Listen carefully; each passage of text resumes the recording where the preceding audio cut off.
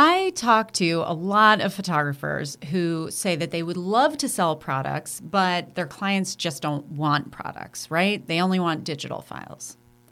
Or I talk to photographers who are like, ugh, I hate doing mini sessions, but my clients love mini sessions. They always buy them, so I do them.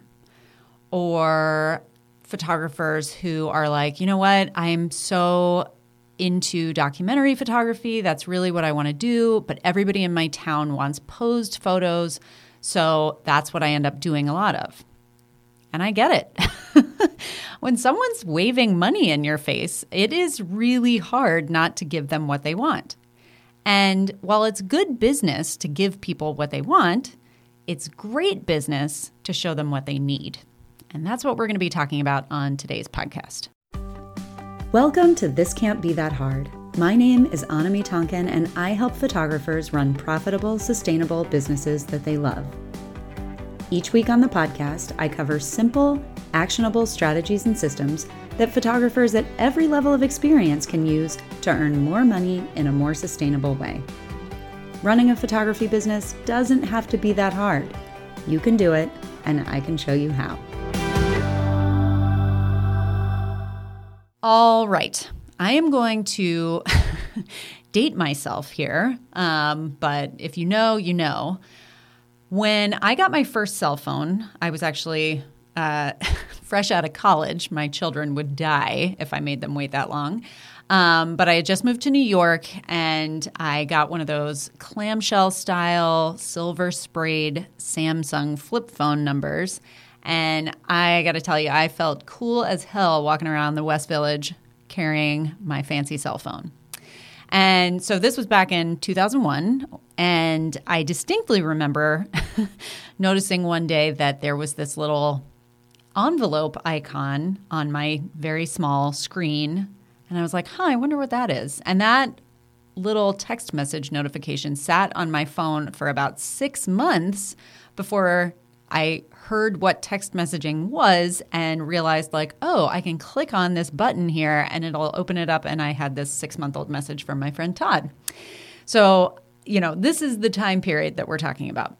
Anyway, so I had that phone for a while, and I know that because I remember when the Razr, the Motorola Razr, came out a few years later. And that was the first time since I had gotten my Samsung that I had like phone envy about somebody else's phone, because those little Razrs, the first generation Razrs, were super cool. And if you know, you know. If you're, if I've got anybody who was around at that point listening, and I know I do, you'll remember like they came in all these fun colors. It was super thin. When you flipped it open, this like cool blue light came on the inside. It was a snazzy little phone at the time. So why am I talking about the phone that I had 20 years ago, right?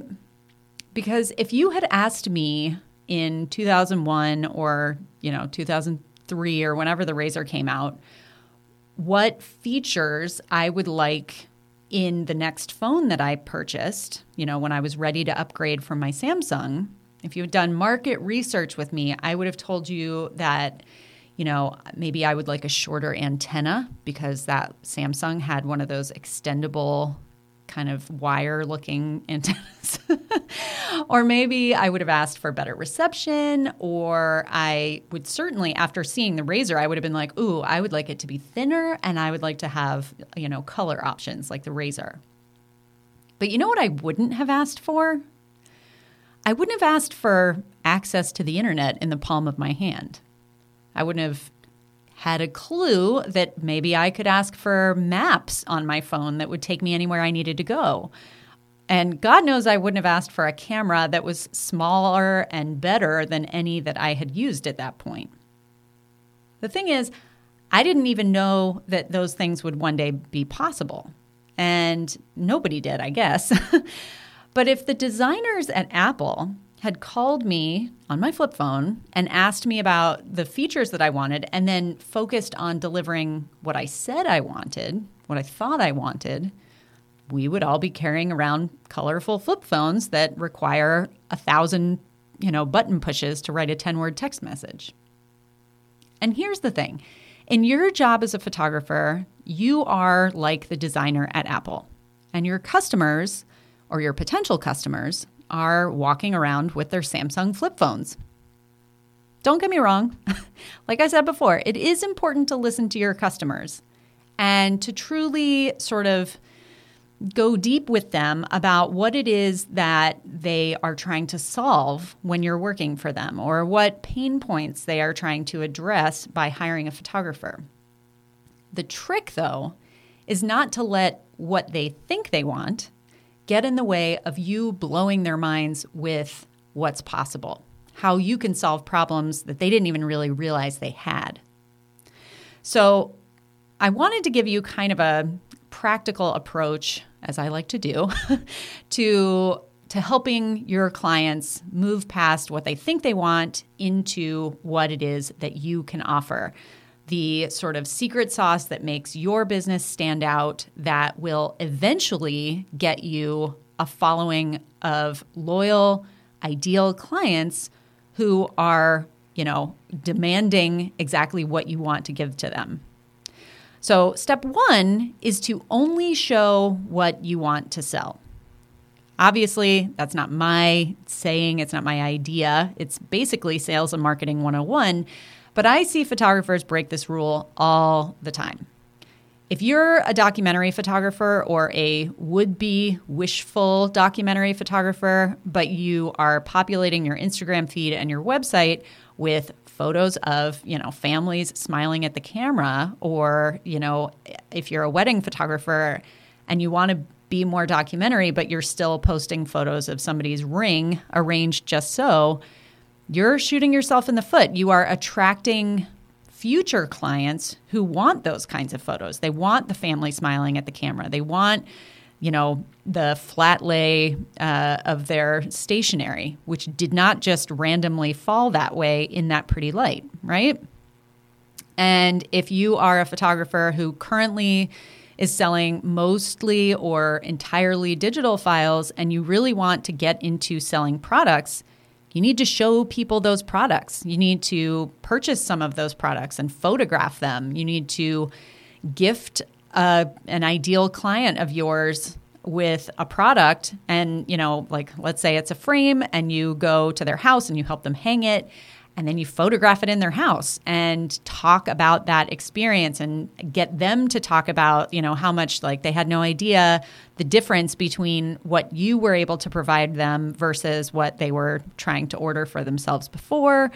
Or, even better, if you have a client like we all do who you delivered digital files to, and that client never did anything with the digital files. They thought they were going to, but they didn't. And you interview them and get some wording, or, if you did a video interview or an Instagram live where you chatted with one of your clients, all of those things are great ways to have the conversation with your potential clients about why they should want what it is that you want to sell. Establish a little bit of FOMO, or build that desire. So step one, only show what you want to sell. Step two is an oldie but a goodie, and that is to make sure that you are getting on the phone with your prospective clients. Now, when I say get on the phone, I mean you can get on the phone, you can get on a Zoom call. I know some of my students have said that they prefer to pre-record a video, but in each case, you are at least having a more personal kind of a conversation. I prefer a live call, of video or audio call, because I think that it gives you more of an opportunity to listen, obviously, than a video that you make for someone. But in one way or the other, it is more personal. The benefits to a call, and my Simple Sales students know all about my obsession with this, but the benefits to the call are just huge. So number one, you get to listen. You get to hear what someone is saying, and then you can the better you get at these calls, the better you are able to derive what it is that they say they want versus what it is that they really want. You can ask those kinds of questions to dive deeper into why they want what they say they want. If somebody says, I just want all the digital files because I'm about to move from New York City to Tokyo, That's a different objection than somebody who is just trying to cut financial corners by, they think that, it'll be cheaper if I just get digital files and don't get myself stuck buying products from someone, right? That's a different conversation, and you can't have that conversation if if you're just sending a price list to somebody in an email. So you can listen and then you can educate. So based on what they're saying, based on what their pain points are, you can start to talk about why your method or your process or your policy or whatever it is going to help solve that problem for them. It's going to ease that pain point for them. And in so doing, you are going to start to show value. When someone starts to believe that you are capable of solving their problem and that what you're offering is going to exactly fulfill what it is that they're hoping for, their budget gets a lot softer. They stop comparing what you're offering with what, Susie Q down the street is offering, because you have just demonstrated that what you are offering is valuable in a specific way. And then at the end of that call or throughout that call, you're able to address their objections. Now, not everybody is going to come out and say on the phone, these are my objections. You can ask, in a soft way, like, hey, does that sound good? And then if they say yes, they may or may not have any objections, but they also might say, well, it does sound good, but does this mean that X, Y, and Z? And when they go a little bit deeper, what you're getting are their objections. And when you're on the phone, again, unlike an email, that's giving you an in. You have the ability to continue to have that conversation with them. Now, as an aside, you've probably heard me talk about phone calls before. If you have taken my Simple Sales Masterclass, I go into a little bit more detail about that. If you haven't taken the Simple Sales Masterclass, ladies and gentlemen, if you're not familiar with how Simple Sales works, that phone call is sort of the first step of a bigger thing. And I would highly encourage you to go. The masterclass is free. You just go over to thiscan'tbethathard.com/simple and sign up. It comes directly to your inbox. It's about an hour and a half, and it's got tons of great info in there. So I highly encourage you to take that, especially if you haven't heard me talk about phone calls before or if you're not familiar with Simple Sales. But step number 1, only show what you want to sell. Step number 2, get on the phone with all of your prospective clients so that you can listen, educate, show value, and address their objections. And then step 3 is the hardest part. And that is to keep your eyes on the prize. So, if you have taken the time to talk to a potential client and educate them, and they continue to say, that's not what I want, you're describing documentary photography and why you love it and why it captures the essence of a family versus, you're capturing who they are instead of what they look like and all that sort of stuff. And you've given them all that language and they're still saying, yeah, I want pictures where we're all smiling and we look good. And also, can you do head swaps if somebody doesn't look right? That's not your client. And you need to be able to let them go.